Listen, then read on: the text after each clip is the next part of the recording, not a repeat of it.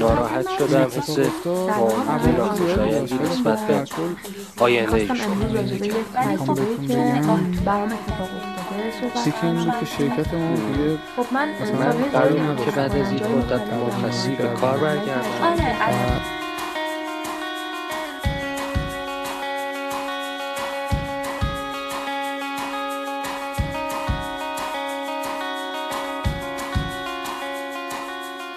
سلام، من نرگس خوشگفتارم. به همراه دوستم نادیا جعفری تصمیم به ساخت پادکست رادیو پیشه با موضوع کار و چالش‌های مربوط بهش گرفتیم. ما می‌خوایم توی رادیو پیشه به موضوعاتی که تو محیط‌های کاری اهمیت زیادی دارن ولی کمتر بهشون توجه میشه بپردازیم. و خیلی خوشحال میشیم نظراتتون رو از طریق ایمیلی که توی دیتیلز پادکست هست با ما در میون بذاریم. اولین مطلبی که میخوایم راجبش صحبت کنیم موضوع اخراج از محل کاره. موضوعی که ممکنه برای خودمون و یا اطرافیانمون پیش اومده باشه و تا مدت‌ها روال زندگیمون رو تحت تاثیر قرار داده باشه. توی این اپیزود ما راجب راه‌های پیشگیری از اخراج، پیامدهای بعدش و چند مثال از استراتژی‌های اخراج توی کمپانی‌های مختلف و همچنین تجربیات افراد صحبت می‌کنیم. اول می‌خوام عواملی که باعث اخراج کارکنان میشن رو براتون بگم. تنبلی کردن و پشت گوش انداختن کارها که نشون دهنده بی‌تفاوتی و بی‌اهمیت بودن کار و موقعیت کاریتونه. دروغگویی در مورد توانایی‌ها و مهارت‌هاتون و همچنین اضافه کردن کاذب ساعت‌های کاری و اضافه کاری کردن زیاد. منفی نگر بودن. رؤسای شرکت معمولاً تلاش می‌کنن اتمسفری مثبت برای کارمندان ایجاد کنن. افراد منفی این فضا رو خراب می‌کنن و در بین مدیران این افراد کارمندای مطلوبی شناخته نمیشن. پس سعی کنین جزو افراد منفی نگر نباشین. اعتیاد به شبکه‌های اجتماعی جنبه خیلی منفی از دید مدیرتون داره و دید مدیر رو نسبت به شما خراب میکنه. پس سعی کنین توی استفاده از شبکه‌های اجتماعی توی محل کارتون زیاده روی نکنین. عدم توجه به زبان بدن. به طور ناخودآگاه ممکنه ما عادتهای رفتاری بدی مثل پشت چشم نازک کردن، محکم دست ندادن و سرد بودن و یا ارتباط چشمی برقرار نکردن داشته باشیم که اینها از دید بقیه عدم توجه برداشت میشه که باید سعی کنیم این موارد رو برطرف کنیم. به طور کلی ادبیات ضعیف و اخلاق بد و تند خیلی توی دید مدیران و همطور همکارانتون تأثیر گذاره. سندرم گرگ تنها، اینکه عادت دارین کارا رو به تنهایی انجام بدین. این عادت توی محیط کار جوابگو نیست. داشتن روحیه تیمی باعث میشه که موفقیت بیشتری توی شغل خودتون داشته باشین.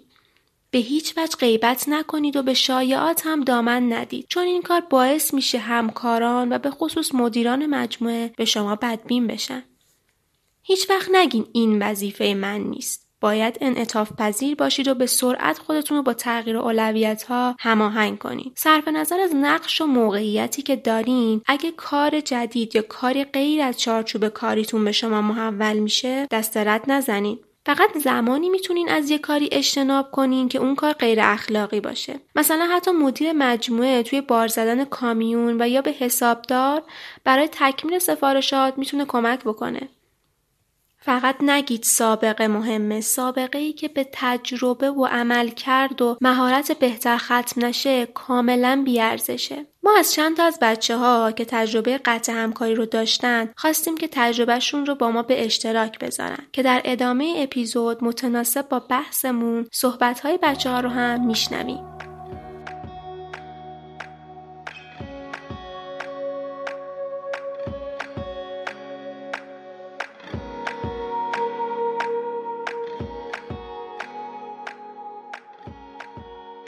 من فکر میکنم که اختلاف بین معرف و مدیر یکی از بخش‌ها سبب حساسیت روی حضور من شد و چون پروژه رو به اتمام بود من جزو اولین تعدیلی‌ها بودم.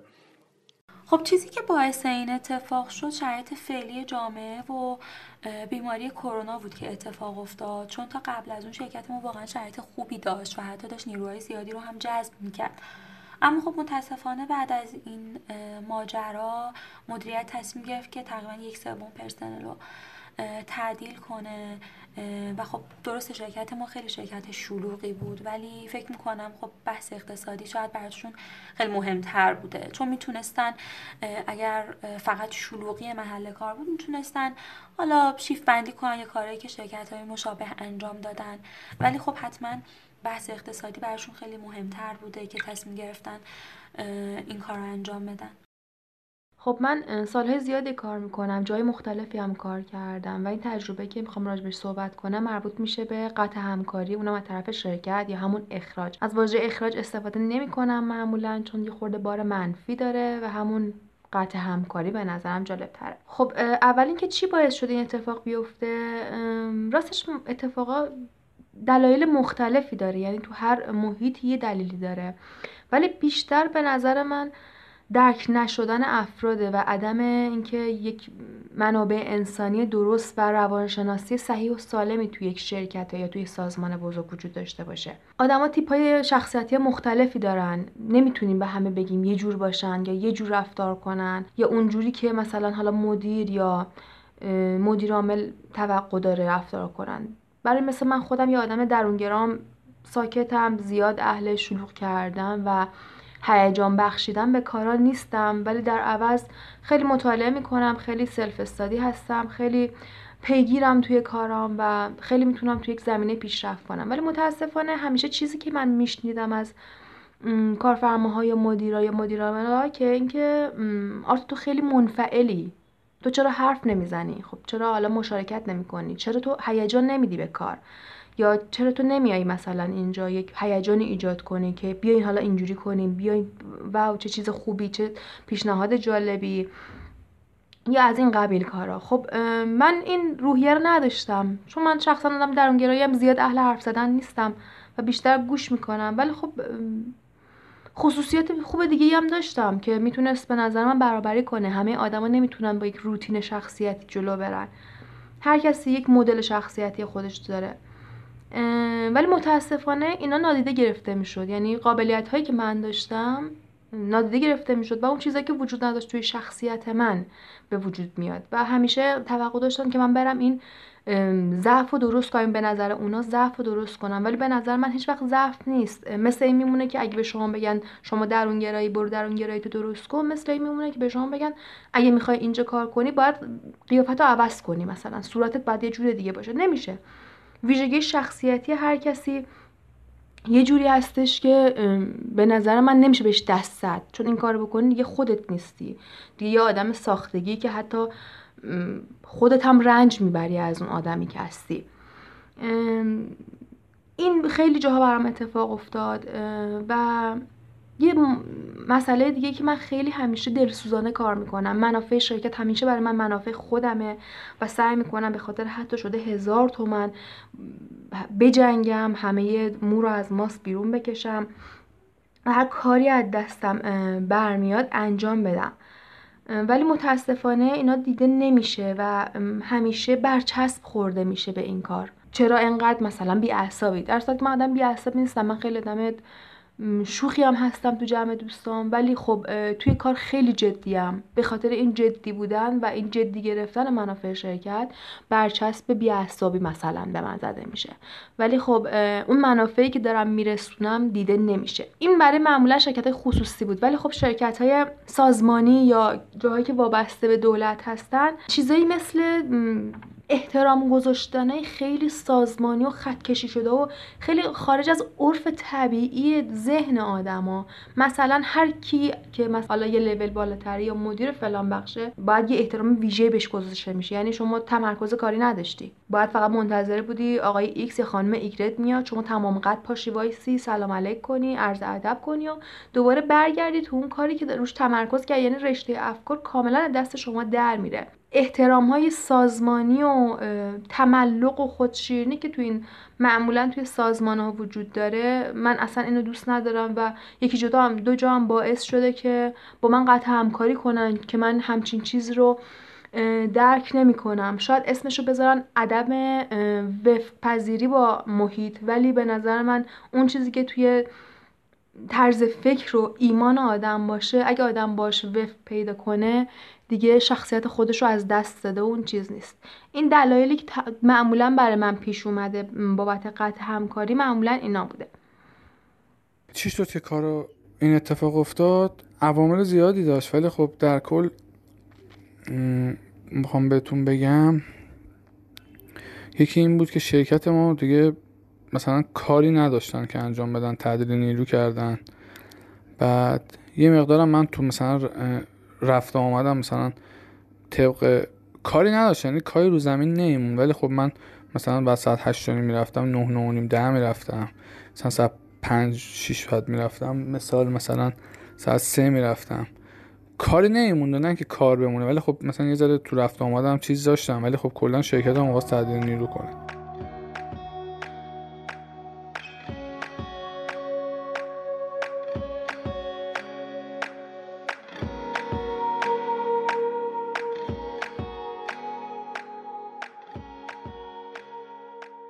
میخوام یه سری نشونهایی که میتونه زنگ خطری باشه برای اخراج رو براتون بگم. به طور مرتب پیامایی دریافت میکنین که نشون میده عملکردتون مطلوب نیست یا ممکنه مستقیم خود مدیر بهتون تذکر بده. ارزیابی منفی همیشه به معنای این نیست که قرار اخراج بشین، اما اگه با بازخوردهای بد همراه باشه میتونه براتون دردسرساز شه. کارهای سخت بهتون محول میکنن که میدونن شما قادر به انجام دادنش نیستین تا با این روش راحت‌تر بتونن عذرتون رو بخوان. رابطتون با مدیرتون مثل سابق خوب نیست، دائم با هم در تنشید و یا رابطتون سرد شده. مدیر دیگه مستقیم با شما ارتباط برقرار نمیکنه و از طریق همکارانتون پیامش رو به شما میرسونه. مدیر بدون هیچ دلیلی بررسی کار شما رو با تعویق انجام میده. بررسی کارها ممکنه به 1001 دلیل با تأخیر انجام بشه، اما اگه دلیل تأخیر کار شما جواب مثل نمیدونم همین جوری باشه، یعنی یه جای کار میلنگه. پروژه‌های کمتری به شما سپرده میشه. خیلی ناگهانی میبینید زمان زیادی رو بیکاری، چون کار زیادی به شما محول نمیشه. امکان داره دسترسیتون رو به منابع مثل نیروی زیر دستتون و یا بودجه و یا هر ابزاری که توی عملکرد شما تاثیر میذاره رو از شما بگیرن. امتیازاتتون رو کم میکنن. مثلا همه همکاران شما به مأموریت خارج از شرکت فرستاده شدن اما شما دعوت نشدید، یا به شما گفته شده به جای پرواز با کلاس تجاری با کلاس معمولی پرواز کنید، و یا مثلا خیلی غیر منتظره جایگاه خودتون رو توی شرکت از دست دادید و شما رو به بخش انبار منتقل کردن. قابلیت و امتیازات بخش مهمی از کاره. اگه احساس کردین این موارد توی شما در حال نابود شدنه، حق دارین که نگران شین. مدیرتون مدام شما رو زیر نظر داره و به همه کاراتون نظارت داره که این کار باعث میشه هم اعتماد به نفس شما پایین بیاد، هم که نتونین به خوبی کارا رو انجام بدین. مورد بعدی، مرخصی اجباری و بدون حقوق یا با حقوق به شما داده میشه که این یکی از نشونه‌های بزرگ قبل از اخراجه که در صورت اتفاق باید حتما نگران شین. اطلاعات کمی در اختیارتون قرار میدن و شما آخرین نفری هستین که از اخبار شرکت خبردار میشین و راجع به تصمیمات مهم دیگه از شما نظر نمیخوام. توی این قسمت میخوایم بیشتر در مورد استراتژی و نکاتی که باید کارفرماها توجه کنن صحبت کنیم. برای ادامه کار خیلی از شرکت‌ها و سازمان‌ها مجبورن توی استراتژی‌های نیروهای کارشون تجدید نظر کنن و اغلب هم تغییراتی ایجاد می‌کنن که توی دراز مدت هم مختل کننده اشتغال کارکنان و هم به سودآوری شرکت ضربه میزنه. در رابطه با این موضوع یه مثال از شرکت نوکیا براتون میگم. توی سال 2008 مدیران ارشد شرکت نوکیا سوددهی 67% خودشون رو جشن گرفتن. اما چند سال بعدش توی رقابت با شرکت‌های کم هزینه‌تر آسیایی نوکیا مجبور به کاهش قیمت‌های محصولاتش تا 35% میشه، در حالی که هزینه نیروی انسانی توی شرکت بخوم نوکیا 20% افزایش پیدا کرده. توی این موقعیت مدیران چیکار میکنن؟ تصمیم به تعطیلی شرکت بخوم آلمان گرفتن. مدیر منابع انسانیشون از تعدیل 2300 نیروی انسانی خبر داد که این باعث خشمگینی و اعتراضات گسترده کارکنان شد که شروع به شکستن گوشی‌های نوکیا کردن. از سال 2008 تا 2010 نوکیا 700 میلیون یورو از فروش و 100 میلیون یورو از سود خودش رو از دست داد. سال 2011 نوکیا مجبور به بازسازی دوباره خودش شد. این دفعه شرکت باید 18,000 کارمند توی 13 کشور رو طی 2 سال تعدیل میکرد. اما با توجه به تجربه این کار توی آلمان، مدیران تصمیم گرفتن راه حل دیگه‌ای پیدا کنن. این بار شرکت برنامه‌ای رو در نظر گرفت تا کارمندان احساس کنن با اونها عادلانه رفتار شده و اخراج نیرو طی فرآیندی آرام و مناسب صورت بگیره. شرکت‌ها ممکنه به دلایل متعددی مثل شرایط بد اقتصادی و یا عدم موفقیت و ناکارآمدی شرکت تعدیل نیرو کنن. این در حالیه که تعدیل نیرو ممکنه منجر به بهبود عملکرد اقتصادی شرکت نشه. اخراج کارکنان یک راه حل کوتاه مدت برای کاهش هزینه است. خود این کار میتونه توی دراز مدت مشکل آفرین باشه. شرکت‌ها با تعدیل نیرو علاوه بر از دست دادن افراد، زمانی رو که صرف آموزش اونها کردن و همچنین دانش و شبکه‌های ارتباطی که افراد برای انجام موفقیت آمیز کارشون ایجاد کردن رو هم از دست میدن. از همه مهمتر، تأثیرات منفی این کار روی نیروهای بازمونده شرکت هم هست. طبق پژوهش انجام شده توی دانشگاه استکهلم، تعدیل نیرو باعث میشه 41% رضایت شغلی و 20% عملکرد شغلی افراد تضعیف بشه و همچنین باعث افزایش فرسودگی شغلی هم توی کارکنان میشه. ممکنه این کار بهره وری رو به صورت مقطعی بهبود بده، اما این تصمیمی هزینه بر برای کارکنان و سازمانه. تعدیل نیرو میتونه باعث بدنامی شرکت هم بشه. روی روابط بین فروشنده ها و مشتریان هم تاثیر بذاره. مشتریان هم تمایل بیشتری به طرد شرکت داشته باشن. در مقایسه با نوکیا، شرکت تایرسازی فرانسوی میشلین دست به تغییر و تحول توی کسب و کارش زد. توی سال 2003 یکی از کارخونه‌هاش به مرز تعطیلی رسیده بود. مدیر شرکت کارکنان و مدیران رو گرد هم آورد و وضعیت رو براشون توضیح داد. یه سال بهشون فرصت داد تا راه حل مناسب رو برای نجات شرکت پیدا کنن. بعد از بررسی‌های انجام شده، مدیران و متخصصین به این نتیجه رسیدن که کارخونه امکانات مناسبی برای تولید تخصصی تایر هواپیما داره. این محصول هم به عنوان کالای خاص و مهم برای شرکت تلقی میشد. برای همین تصمیم گرفتن یه مرکز تحقیقات جدید برای کمک به تولید اختصاصی این محصول ایجاد کنن و کارخونه رو از تعطیلی و تعدیل کارکنان نجات بدن. مثال دیگه‌ای که میشه زد کمپانی بری ویملر هستش که با بحران مالی 2008 مجبور به ذخیره 10 میلیون دلار میشه که مثل خیلی جاها اولین گزینه که به ذهنش میرسه تعدیل نیروه، ولی این کارو انجام نمیدن و به جاش به مرخصی اجباری 4 هفته‌ای بدون حقوق فکر میکنن. در اینجا حس همدلی کارکنان زیاد میشه و یه عده که شرایط مالی خوبی داشتن بیشتر مرخصی رفتن تا یه عده دیگه که شرایط مالی خوبی ندارن مرخصی کمتری برن. در نهایت هم تونستن با این کارشون 20 میلیون دلار برای کمپانی سیو کنن. تجربیات این شرکت‌ها نشون میده که باید به کارکنان اعتماد کرد تا بتونن عملکرد خوبی رو از خودشون نشون بدن. این کار حتی توی زمانی که افراد میدونن ممکنه شغل خودشون از دست بدن هم سودمنده. برای همه شرکت‌ها برنامه‌ریزی نیروی کار همیشه در حال تغییره. همچنین به جای تعدیل نیرو هم میشه از روش‌های دیگه‌ای مثل بازآموزی کارکنان، انتقال نیرو و یا دادن مرخصی استفاده کرد. بعد چجوری بهم اعلام کردن؟ هیچی، یه مدیرمون اومد صحبت کرد، گفت چون من یه رفاقت داشتم باشون، یعنی جدا از همکاری، یعنی یه جوری بودیم با هم دوست. مثلا به من میگفت مثلا مدیرمون سلطان، مثلا اینجوری بودیم. بعد گفت برای من خیلی سخته و اینو بخوام بگم. خود مدیرمون گفت یکی از سخت‌ترین کارهای چند سال اخیرمه، ولی باید چیز کنیم دیگه، میخوام تعدیل نیرو کنیم و دیگه مثلا لازم نداریم. و بعد گفت برو یه شرکت دیگه ای هم داشتم، برو اونجا، که دیگه من قبول نکردم برم اونجا. بعد نبود، نحوه گفتنش خوب بود، مثلا ناراحت بود، میگفت این سخت ترین کاری بود که تو این چند سال میخواستم بکنم. آره، از شیوه اعلامشون راضی بودم چون خیلی محترمانه بود. خب همیشه ما حالا تو محیط کارمون احترام متقابل واقعا بود و اینکه آره راضیم، چون حتی بعدش هم خیلی سعی شد دلجویی بشه و خب حالمو پرسیدن، ناراضی نبودم. من قرار بود که بعد از یک مدت مرخصی به کار برگردم، اما به یک باره بهم گفتن باید تصفیه کنی و اگر قبل از این مرخصی به من اطلاع میدادن و حقیقات رو میگفتن من کمتر احساس ناراحتی میکردم.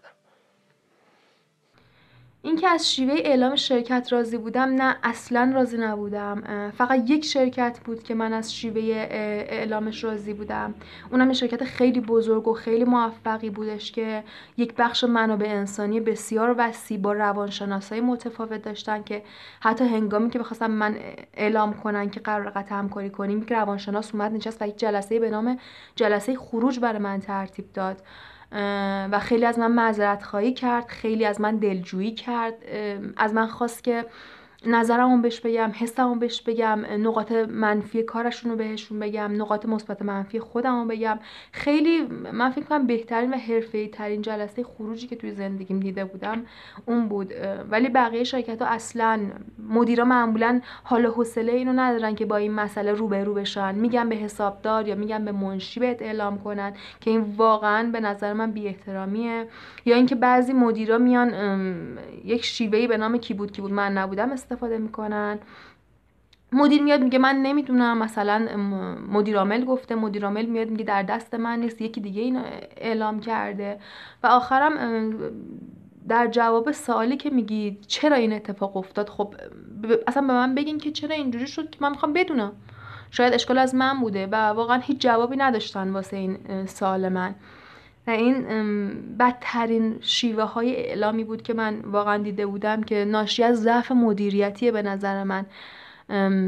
شاید هم ضعف شخصیتی آدم ها، این که حس میکنی یه نفر حالا کارمندته، زیر دستته، یا تو داری بهش حقوق میدی یا اینجاش بهش کار دادی، بهش لطف نکردی، ولی این چیزی که بیشتر احساس میشه، حس میکنن خب کارمندم بوده، پولشو دادم، الان دیگه نمیخوامش، پس میتونم خیلی راحت قطع همکاری کنم و خب با خدافظی و حق حقوق شما رو میدیم، خدافظ، موفق باشین. ولی متوجه نیستن بار روانی که این مسئله القا میکنه خیلی سنگین تر از بار مالیشه. در اینجا میخوایم راجع به نحوه درست اخراج کردن صحبت کنیم. امروزه بیشتر شرکت‌های بزرگ به اهمیت منابع انسانی پی بردن. ما میخوایم اینجا به چند نکته که بهتر موقع اخراج کردن افراد رعایت شه اشاره کنیم. اگه شرکت واحد منابع انسانی داشته باشه، اخراج شدن توسط کارشناس منابع انسانی صورت میگیره. بهتره اعلام این خبر به کارمند توسط مدیر اون فرد به همراهی یک کارشناس منابع انسانی انجام بشه تا کارمند بهتر بتونه جواب خیلی سوالاشو بگیره. یه محیط آروم انتخاب کنین. سعی کنین به خودتون مسلط باشین. نه خیلی احساسی برخورد کنین و نه مکانیکی. بی پرده صحبت کنین. و از بیان احساسات خودتون که مثلا من الان خیلی ناراحتم این خبر رو به شما میدم پرهیز کنین. توی اون لحظه احساسات شما براش اهمیتی نداره. از نظر زمانی بهتره که آخر هفته این خبر رو به فرد اعلام کنین که بتونه آخر هفته رو با خودش کنار بیاره. و آخرین نکته، بهتره از جمله‌هایی مثل کار شما تو این شرکت به پایان رسیده و ما از زحمات شما سپاسگزاریم و به عنوان احترامی که برای شما قائل هستیم اگه مایلین به یه شرکت کاریابی شما رو معرفی کنم و یا حتما برای موقعیت کاری مناسب شما رو به دوستانم معرفی میکنم.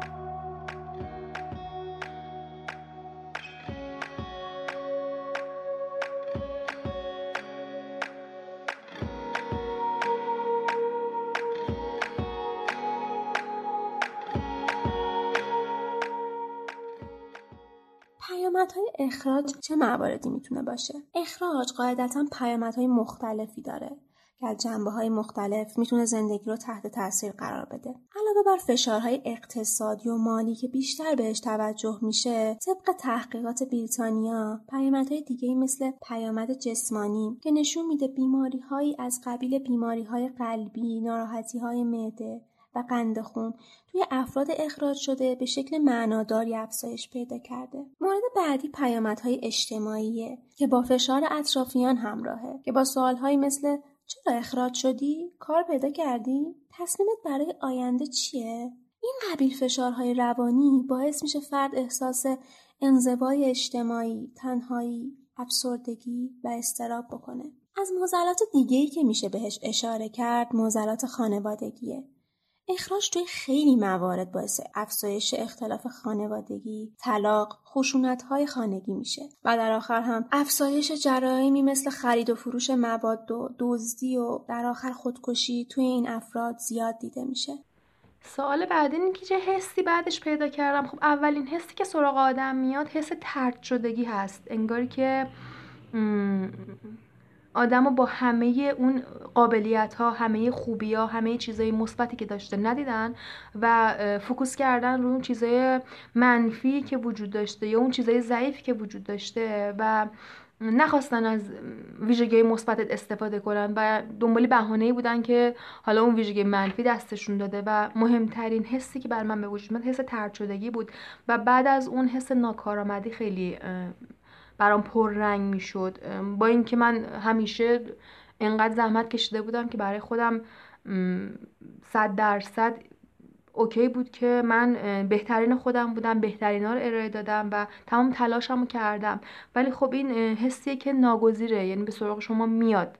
شما وقتی یک جایی قطع همکاری میشه از طرف شرکت، ناخودآگاه حس ناکارآمدی میکنین، حسی میکنین که شاید من انقدر خوب نبودم، من انقدر لایق نبودم، من انقدر اوکی نبودم که بتونم اونجا ادامه کار بدم. ولی این حسا به نظر من زیاد طول نمیکشه، یه مدتی بعدش زیادم طولانی نیست، بعدش از بین میره و اوایلش خب مسلما آدم اذیت میکنه ولی کم کم رنگ‌تر میشه و از بین میره. اینکه چقدر طول کشید تا به خودم بیام و اون حس و حال بیام بیرون بستگی داره. مثلا من یک شرکتی بود که خیلی محیطش رو دوست داشتم، خیلی محیط دوستانه‌ای بود، یعنی برای من خیلی شوق و ذوق داشت هر روز کار کردم با آدمایی که دوستشون داشتم و خیلی به من خوش میگذشت، خیلی برام عالی بود. با اینکه زیاد پیشرفت برام نداشت یا چیز خاصی من اونجا یاد نگرفته بودم، یه سری کارهای روتین و تکراری رو انجام میدادم و واقعا سعی خودم میکردم که بهترین باشم. فقط محیط دوستانه و عالیش بود که دل منو مثلا تنگ میکرد و یه وابستگی برام به وجود آورده بود. توی اون مورد طول کشید تا من به حالت طبیعی برسم و اون ناراحتی که حالا از اون محیطی که دوست داشتم اومدم بیرون از بین بره. ولی موارد دیگه نه، زیاد برام طول نکشید، چون واقعا من خودمو کامل میدیدم، یعنی اون کارهایی که بهم سپرده شده بوده ولو بیشتر از اون انجام داده بودم و ضعفی تو کار خودم نمیدیدم. به خاطر همین حالا سلایق شخصی که باعث شده بود که حالا یه نفری که ردش از من بالاتره یا اینکه میتونه توی این زمینه نظر بده باعث شده که من کارم از دست بدم، زیاد برام مهم نبود. ترجیح میدادم چند ماه بیکار باشم، حالا توی خونه مهارتی یاد بگیرم یا اینکه برم دنبال کار بگردم. برام خیلی با ارزش تر بود تا بخوام با آدمایی که اینجوری کار و وجود یه نفر براشون مهم نیست سر و کله بزنم. و اینکه بیشتر برام مایه تسلا بود که قراره خب یه کار بهتر پیدا کنم، قراره جای خودم رو پیدا کنم، جای حقیقی که خودم دوست دارم رو پیدا کنم. اینا باعث می شد که بتونم از اون حالا حس و حال بدی که به ملقا شده بود بیام بیرون. ناراحت شدم، حس ناامیدی و ناخوشایندی نسبت به آینده این شغل پیدا کردم. خب حتما بعدش احساسم ناراحتی بوده، یعنی ناراحت شدم خیلی زیاد، ولی خب چون نگاه طولانی مدتی به این کار نداشتم شاید نسبت به همکارام ناراحتیم کمتر بوده.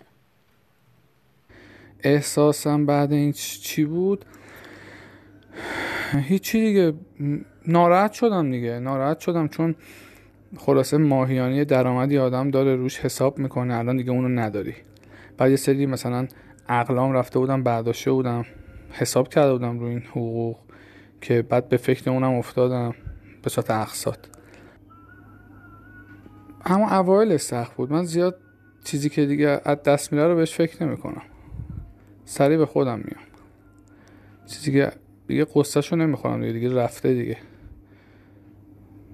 چیزی که ندارم و دیگه بهش فکری نمی کنم، دربارش فکری نمی کنم، یا از دستم رفته. قصهشو مثلا 2-3 روز میخورم دیگه، به خودم اومدم سریع.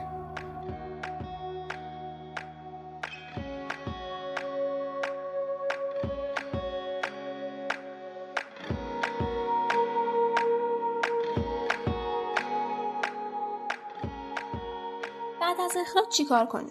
1. دلیل اخراجتون رو برای خودتون پیدا کنین و آماده باشین که توی مصاحبه بعدی احتمالش هست که از شما سوال بشه. 2. صبور باشین و این رو بدونین پیدا کردن شغل جدید بدون آمادگی روحی و روانی خسارات جبران ناپذیر داره. سریع به سراغ شغل بعدی نرین، چون ممکنه نتونین احساسات خودتون و خشمتون رو توی روز مصاحبه کنترل کنین و اطلاعات محل کار قبلی خودتون رو در اختیار دیگران بذارین. توصیه میشه اگه نیاز مالی ندارین 1 الی 2 ماه بعد از اخراج اقدام به پیدا کردن شغل جدید بکنین. 3. به دنبال شغلی باشین که مناسب شخصیت و مهارت‌های شما باشه. 4. به شبکه‌های ارتباطی خودتون مثل دوستان و همکاران قدیمیتون روی بیارید. و مورد آخر، زمان نوشتن رزومه روی نکات مثبت تمرکز کنین و نیازی هم نیست شغل قبلیتون رو حذف کنین. به سمت شغل قبلیتون و مهارت‌هایی که کسب کردین اشاره کنین و در آخر هم بنویسین به دنبال فرصت‌ها و مهارت‌های جدید هستین. کار بعدی رو چند وقت طول کشید که پیدا کنم. بستگی داره، بعضی وقتا هست که این بستگی به شرایط جامعه داره، به مخصوصا زمانی که شما بیکار میشین. بعضی ماهای سال هست که کار خوب توش پیدا میشه، بعضی ماهای سال هست که نه خیلی راکد استخدام. به این بستگی داره. بعضی وقتا مجبورم به خاطر فشار اقتصادی که حالا بهم اومده بود برم یه کاری که حتی دوستم نداشتم انجام بدم که خودم آخرش پشیمون میشدم. ولی خب همیشه سعی میکردم که با این مسائل کنار بیام و بتونم خودم رو یه جوری جلو ببرم تا یه کار مناسب که هم بتونم چیزی توش یاد بگیرم هم دلخواهم باشه رو پیدا کنم. اینکه توی کار جدیدم چه روی کردی میخوام پیش بگیرم، به نظر من اولین چیزی که مهمه این که آدم بدونه میخواد چی کار کنه. اینکه اصلا دوست داری چه کاره باشی، صرف نظرن که چه مقامی داری، چه دانشی داری، چه اطلاعاتی داری، چون اینا همه دستیافتنیه، چیزایی دور از دسترس نیست. فقط باید بدونی میخوای چی کار کنی. دوم اینکه دنبال محیطی باشیم که توش بتونیم اول از همه پیشرفت کنیم. یکی از مهمترین موارد کار برای من که شماره 1 یعنی اولین امتیازو داره یادگیریه. اینکه من چقدر تو اون محیطی که میرم مشغول به کار میشم میتونم چیزای جدید یاد بگیرم، میتونم پیشرفت کنم. امسالا نسبت به پارسالم چقدر متفاوته. غیر از اون که توی محیط کارم آرامش داشته باشم، با آدمایی که از روان سالمی برخوردارن در ارتباط داشته باشم، که به همدیگه احترام بذاریم. یه چیزای خیلی ساده که هر آدمی انتظارش داره، احترام متقابل، عدم رتبه بندی خاص، عدم نگاه بالا به پایین، عدم این که حالا توی حقوق دهی تبعیض قائل بشه، توی مثلا امتیاز دهی به کارمندا، توی امکاناتی که میتونن واسه کارمندا قائل بشن تبعیض قائل میشن. و اینکه یه اخلاقی که اکثرا آدمو دارن به دنبال جاهایی که خیلی اسمای بزرگ و عناوین دهن پر کنی دارن هستیم، که به نظر خود من این اشتباهه. من خیلی جاهای بزرگ و صاحب نامی رفتم برای مصاحبه، ولی واقعا دیدم از داخل نه منابع انسانی وجود داشته، نه اون چیزایی که هر آدمی برای آسایش و آرامش توی کارش لازم داره اونجا وجود داشته. بس خاص نباشیم. خیلی شرکت های کوچیک و معمولی هم هستن که شرایط عالی میتونیم توش پیدا کنیم، هم از لحاظ کاری، هم از لحاظ اجتماعی، هم از لحاظ یادگیری، هم از لحاظ اقتصادی. الان من خودم جایی که دارم کار میدم یه شرکت خیلی کوچیکه، ولی واقعا کارفرمای من شرایطی برای من مهیا کرده که هم میتونم خیلی عالی یاد بگیرم، هم واقعا اون چیزایی که لازم دارم مثل احترام، آرامش، حقوق‌دهی مناسب، پیشرفت واقعا روزافزون، همه اینا رو کنار هم میتونم داشته باشم. اینکه تونستم توی شغل جدیدم موفق باشم، به نظر خودم بله تونستم، چون واقعا جایی بوده که اون شخصیت من درک شده و محیط واقعا فوق‌العاده‌ای وجود داره که خیلی راحت و خودجوش میتونی هر چی که میخوای یاد بگیری و هم تایم خوبی بهت میدن، همین که با آدمی که خیلی دانش زیادی داره من روبرو هستم که میتونم واقعا از اون یعنی منبع دانشی که این آدم داره استفاده کنم و خیلی چیزایی که بلد نبودم و یاد میگیرم و به نظر خودم این میشه پیشرفت و موفقیت تو کار. حالا مهم نیست که یه شرکت کوچیکه یا اینکه زیاد معروف نیست. اون شرایط عالی که من دارم به نظرم هم میتونه من پیشرفت کنم، هم من 100% کمک میکنم که شرکت پیشرفت کنه. بعد از چند ماه رفتم سراغ یک شرکت دیگه. تو همین زمینه عمرانی و پس از تکرار شدن بعضی مسائل اخلاقی که در قبل هم تجربه شده بود، تصمیم به خاتمه دادن فعالیت کاریم در این زمینه گرفتم. که اگه بخوام توضیح بدم، یکیش میتونه عدم وجود وظیفه شناسی در افراد که دارن در پروژه کار میکنن هستش. به طور مثال ناظر یا مهندسین اجرا بر روی کارهای انجام شده خیلی دقیق نظارت نمی کردن، یا وجود روحیه همبستگی برای انجام کار بهتر کم بود، بیشتر روحیه چاپلوسی یا مسائلی مثل زیرآب زدن توسط همکارا دیده می شد. از دیگه مسائل به نظرم عدم وجود حقوق و مزایای کافی نسبت به سختی و مسئولیتی که کار داشتش میتونم نام ببرم. حدود 1 سال هست که علاقه دارم در زمینه تولید اسباب بازی فعالیت کنم و سعی کردم که قبل از انجام این کار نمایشگاهایی رو برم، مطالعه هایی رو بکنم که کمتر احساس بد بهم دست بده و بیشتر مطالعه کنم تا با دید بازتری با کار جدیدم مواجهه بشم. و الان هم احساس میکنم که بیشتر موفق هستم و سعی میکنم که قوی تر پیش برم. نه، هنوز کار بعدی رو پیدا نکردم، چون 2 هفته تقریبا میشه که این اتفاق افتاده و خب دنبال کارم هنوز خیلی جدی فکر نکردم، چون حالا میگم در نهایت احترام بوده این تعدیل نیرو، ولی خب فکر میکنم چیزی که الان ازش پشیمونم، فکر میکنم که نباید خودم رو خیلی وقف کار میکردم و غرق میشدم توی کار، چون واقعا خیلی وقتا خیلی بیشتر از ظرفیتم کار کردم. شاید فکر میکنم که کار کردنم در حد معقول و متعارف باشه از این به بعد. چیزی که تو محیط کاری برای من مهمه، حالا ویژگی شغلم خیلی برام دلچسبه که مرتبط با رشته‌ام باشه و دوستش داشته باشم، اما چیزی که تو محیط کاری برام مهمه احترام متقابله و عدالت. به نظرم اگر این 2 تا وجود داشته باشه خیلی از مسائل خود به خود حل میشه.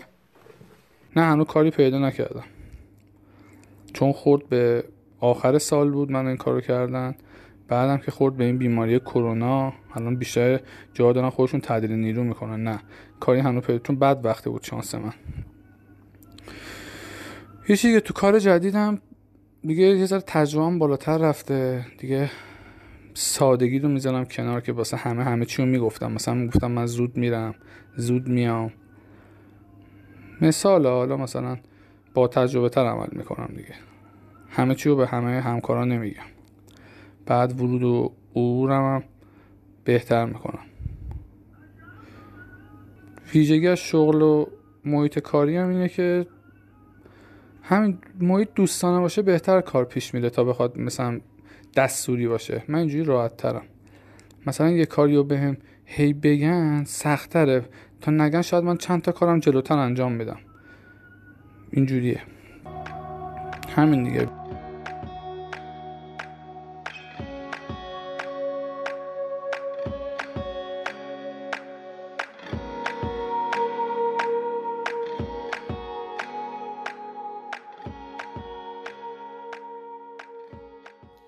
مسئله امنیت شغلی از قدیم یکی از دغدغه‌های آدما بوده که با تغییرات شغلی و دسترسی نداشتن به شغل مناسب، همینطور شرایط اقتصادی فعلی داره کم کم معنا و مفهوم خودش از دست میده. تا حدی از این امنیت رو میشه با رعایت کردن یه سری نکات ساده و به نظر پیش پا افتاده‌ای که ما توی این اپیزود سعی کردیم بهش اشاره کنیم حفظ کرد و از قطع همکاری جلوگیری کرد. ولی همینطور که راجبش صحبت کردیم میگیم تعدیل و یا اخراج نباید اولین گزینه کارفرماها باشه. راههای جایگزین زیادی وجود داره. آقای سایمون سینک که کلی کتاب و سخنرانی راجع به رهبری داره و از معروفترین کتاباش هم کتاب لیدرز ایتس لاست، رهبرها آخر غذا میخورن هستش. یه نکته جالبی برای اینکه تعدیل کردن از نظرش اشتباهه رو میگه. به نظرش رهبر بودن سازمان مثل پدر و مادر بودنه. پدر و مادر برای فرزنداشون امکانات زیادی فراهم میکنن، ولی اگه مشکلی پیش بیاد به اولین چیزی که فکر میکنن اینه که بچه‌مون رو بندازیم بیرون؟ قطعاً نه. دنیای الانم پر از خطراتیه که امنیت ما رو به خطر میندازه. بحران‌های اقتصادی، رقبامون، تکنولوژی و بحران فعلی کل دنیا کرونا. طبق تجربه هایی که شنیدیم میشه برداشت کرد اولین قدم برای مدیریت درست مجموعه حس اعتماد ایجاد کردن برای کارمنداست که بهشون این درک داده میشه که ما مثل یه خانواده ایم و شرایط سخت رو در کنار هم پشت سر میذاریم. اگه قطع همکاری برامون اتفاق افتاد، علاوه بر حس ناخوشایندی که برامون اتفاق میفته ولی قطعاً گذراست، میتونه یه فرصت تازه‌ای باشه که خارج از چارچوب‌ها و عنوان شغلیتون یه راهی تازه برای کسب درآمد و ابراز هویت حرفه‌ایتون پیدا کنید و یه نگاهی دوباره به مسیر شغلیتون داشته باشید و شروع کنید به مهارت‌های تازه یاد گرفتن و فکر نکنید هیچ وقت برای این کار دیره. ما تلاشمون رو کردیم با استفاده از منابع محدود و دسترسی حداقل به آدما با توجه به شرایط فعلی کشور موضوع اخراج و تعدیل نیرو رو که در حال حاضر ممکنه دغدغه خیلیا باشه به عنوان اولین اپیزود به چالش بکشیم. امیدواریم که خوشتون اومده باشه و مشتاقانه منتظر نظرات و کامنت ها و فیدبک های شما دوستای عزیز هستیم.